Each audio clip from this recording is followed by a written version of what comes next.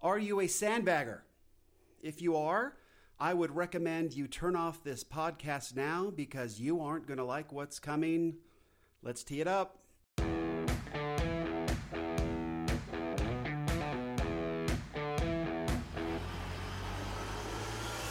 Welcome to Data Access Golf, your home for rapid golf improvement. And now, from the thin air of the Rocky Mountains, next on the number one tee, your host, Aaron Stewart. Hello, everyone. Welcome to another episode of Data Access Golf. I appreciate you being here. Thank you for the comments. They are picking up. I am trying to reply to all of them, and I appreciate it very much. So, the topic of this podcast, it's been on my mind for a while. It's something that I have been struggling with for a while. When I first joined the club that I'm at now, way back, 10 years ago now, I guess it is, I really enjoyed playing in all the tournaments. It was just fun to be part of a club and start getting to know the guys and playing in all these tournaments.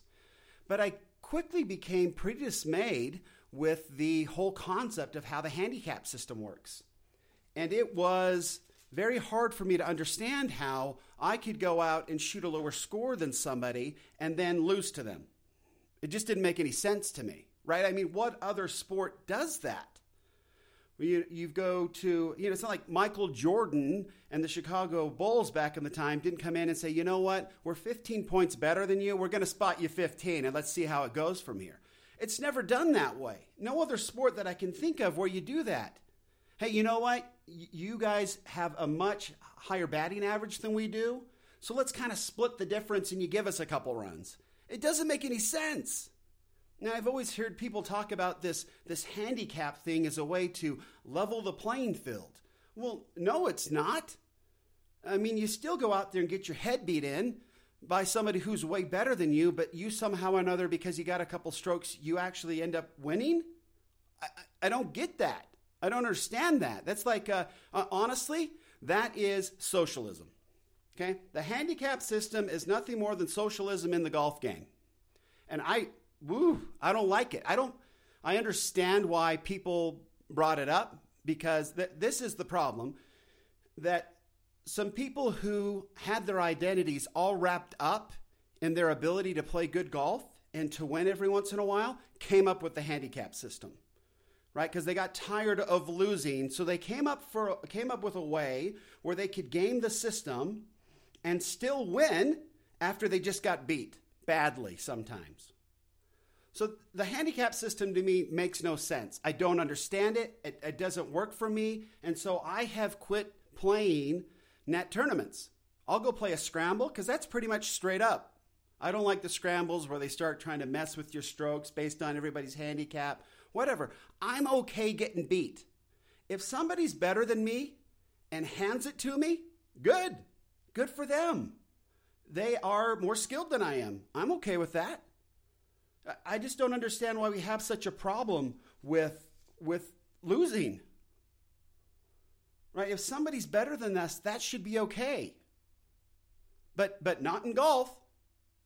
So I guess paying, X amount for your country club membership or, $500 for a set of golf clubs or whatever it is, $500 for just your driver nowadays, that somehow or another, because we've spent so much money, we feel like we deserve to win sometimes, even though we just got beat badly every single time. So I don't get it. It doesn't make any sense to me, but it's part of the modern golf game now.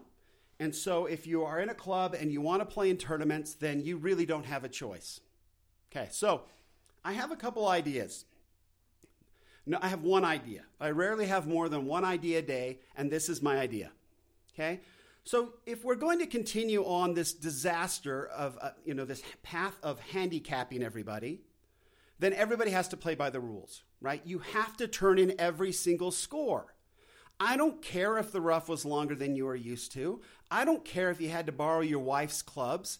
I don't care if the greens were just been punched and sanded. It doesn't matter to me. Post it, right? Until the club tells you not to post, which here in Utah I think is November 1st, right? It just becomes so bad that they don't want you posting, right? That's an easy way to get your handicap up is play during November when nothing's mowed and it's freezing cold and the ball goes nowhere, right? You can start shooting in the hundreds and get your handicap up. So they wisely shut it off, but that's about where wise and handicap stop, right there.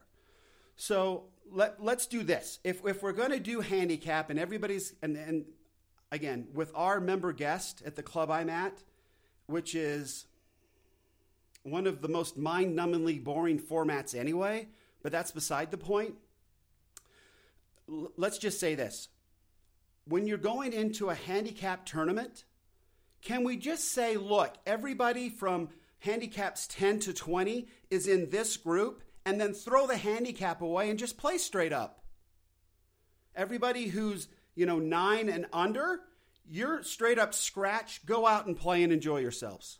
And just see who can come out on top. That's how every other sport does it, right? In the NBA, you've got only the very best players who make it that far. They're the ones who get drafted. That's the handicap processing, right? So now they're in some kind of a group, an elite group, right? And that the teams are willing to pay them big bucks to be there. That's an elite group. And then they just play straight up. In the college ranks, everybody is pretty much straight up. Alabama is way better than everybody else right now in college football, but they don't have to play to somebody's handicap and try to beat them that way. They're just better than everybody else. And so we deal with it. So that's the only way I can see a handicap system actually working so it seems somewhat more palatable than it is now. But being a 13 handicap and playing a 15 handicap and playing them straight up for 3 days and then losing by 6 strokes seems stupid to me. It just doesn't make any sense. So if you happen to be in the same group and you beat them every single day for 3 days straight, then you won by 6 strokes. Good on you. And if the guy who's a 15 handicap beat you by 3 strokes, good on them. They won straight up. At least you're playing from a level playing field and everybody knows what that is, right? It's based on your established handicap, but that only works if everybody is turning in every single score. So there's 2 types of sandbaggers in this deal, right? There's the sandbaggers who always turn in higher scores, and they're either playing well and then adding a bunch of scores at the end. Those are the worst, right? Now, they're all bad. But those guys are just straight up cheaters, right? You shoot an 80 but you put in an 89. Well, that's terrible. That's a straight up dishonest. They say you can learn a lot about somebody on the golf course. That's probably what you learn the most, right? That they're flat out liars if they turn in bad scores. Then there's the guy that goes out and plays poorly on purpose, right? They're the guys that probably 3-putt every green if they're playing well, or the last 5 holes. So their score really is an 89, but they should have shot an 80, but they kind of made sure that they're protecting their handicap because the club championship's coming up and they really want to win that net division, right? Their identity is somehow or another tied all up in winning some kind of a tournament and being patted on the back by all their buddies for winning something that they really didn't win.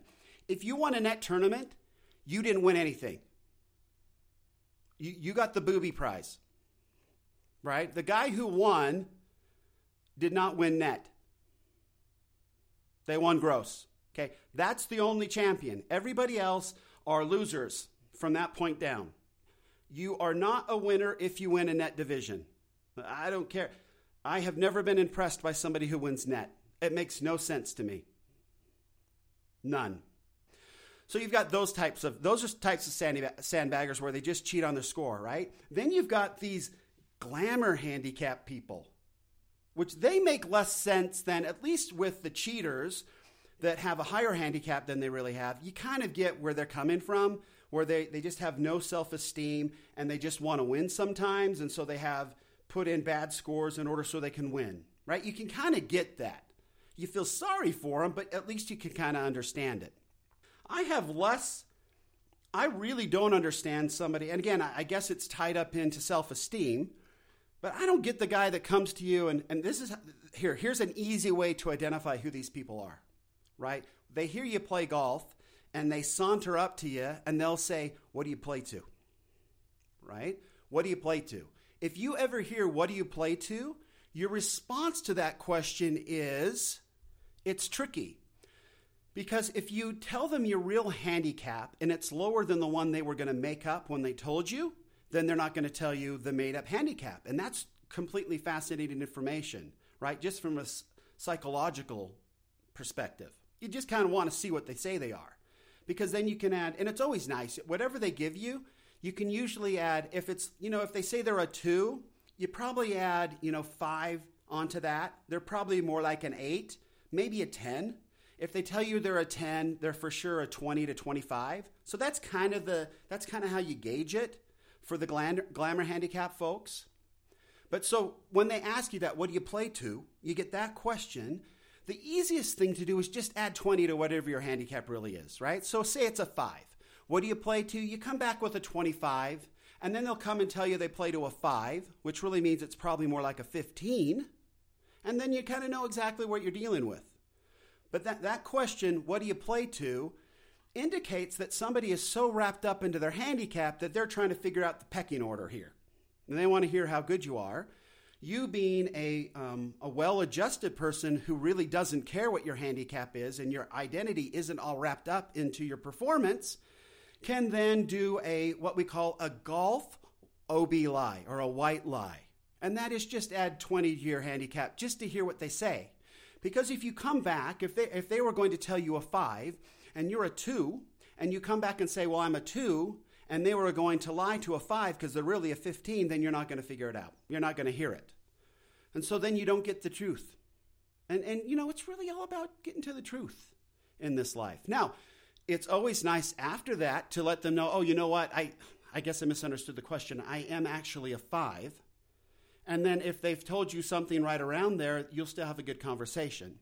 If they've told you something, 10 to 15, so quite a bit higher than a 5, then it's going to be a little uncomfortable because they are not the dominant dog in this pecking order anymore, and they're not comfortable speaking from that place. So your conversation's probably going to fall on its face pretty quickly. Now, if you tell them you're a 5 and they've told you they're a 2, they're still, top dog and they're feeling good about themselves. Although deep down, I think that they die a little bit inside because they know they're not a 2. They know that you're better than them because you're a 5 and they're really a 15. And so they've got a lot of sort of internal dialogue going on. So the conversation's going to suffer, right? Just psychologically, they're not going to be in the best place, right? So those are the things to look at when you're talking about your handicap. So and here's the problem with the glamour handicap guys, is that when you go out and play with these guys, they will be all talk to start, and then they will not play very well. They'll play to their handicap. And again, this is assuming, it's not assuming anything. They have put in scores that are way lower.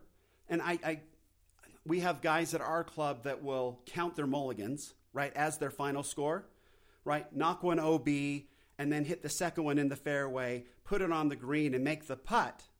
And then rather than taking a bogey, they take the birdie, that kind of stuff, right? So they come in shooting these great scores. Everybody thinks they're amazing players, but they're also the ones that usually don't go out and play with anybody, and they skip the tournaments, right? The gross tournaments, they won't play in the championship group because they know they're going to shoot 95, and they don't want the embarrassment, right? So, but anyway, you go out and play with these glamour handicap guys. They're never going to play their handicap. They're going to be making excuses the whole time, which is exhausting, right? An excuse for every bad shot. And that can be from the baby cried all night to it's really stressed out at work to I've been so busy, I haven't been able to make it to the range to my arm hurts to whatever, right? It's going to be a myriad of excuses the whole round long. It gets rather annoying. And we all know what's going on. You're just not as good as your handicap. And we all know it. A glamour handicap person has never fooled anybody ever. And so they look rather silly playing a game not to a level that they say they can play to. And okay, what's the point? Look, golf is such a beautiful game. Golf is the ultimate game when it comes to becoming skilled at something. Golf is the ultimate game where you can play unconscious golf and get to a really good place and play well, it's not about the score. It's not about the performance. It's about the experience. It's about how much are you enjoying getting to know yourself. So I have such a hard time with these handicaps. Ugh. Boy, if you haven't been able to get that from the podcast, I apologize. We can try again later. Anyway, here are my recommendations. Please, everybody, within the sound of my voice, if you're going to establish a handicap, turn in every score, the real score. Please, just play by the rules. Handicaps stink, but they stink a lot more when we're not playing by the rules of the handicap. Now, clubs, please, don't go stroke by stroke. Can you please start grouping us based on our handicap? If I'm a 9, I would rather play a 1 straight up, right, than an 8 when I have a stroke over them over the course of 18. I do not like that feeling that you've given me a stroke. I just want to play this guy straight up. Please. It's how every other sport is. There's just something wrong with the way we do it right now. So put us into groups of similar skill levels, just like every other sport in the world does it. Those would be my recommendations. And my final recommendation, to those who insist on sandbagging, and you know who you are, would you please start wearing white belts? Okay, I'm going to make an exception here. I hate white belts. I think they are a travesty to all things everywhere. White belts are a disaster on the golf course. Nobody should wear them. They are long, thin flags of surrender. That's how I feel about them. They are the worst. I don't know who in the world decided these things were acceptable, but they have made a lot of money off of really making us look really bad for a really long time, and it's got to stop. Except if we can use these hideous fashion devices to identify the sandbaggers, then that's great. Then I get it. I never want to wear a white belt. I never want anybody who's really serious about golf and about playing well and performance to ever wear a white belt. But you know what? I'm okay with the people that are either glamour handicap folks and sandbagging that way, or are just total sandbaggers and do not have a handicap reflective of their skill level. It's way, way beyond that, so they can win everything. You folks, please wear white belts. That would be fantastic, because essentially you have surrendered to common decency. So let's just mark yourselves. Make it obvious for the rest of us to know who you are. It would be so helpful. And honestly, it would be much easier to accept y'all, because at least you're honest about being dishonest. And it's just about getting to the truth.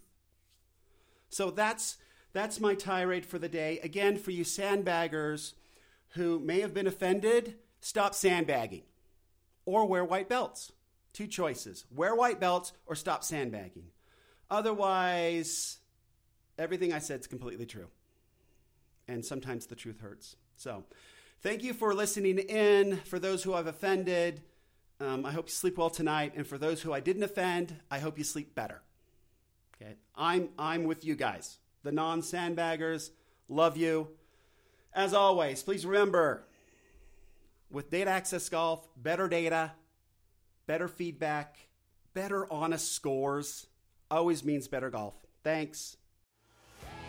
Thanks for listening to Data Access Golf with Aaron Stewart. Check us out online at dataaccessgolf.com, and we'll see you on the next episode.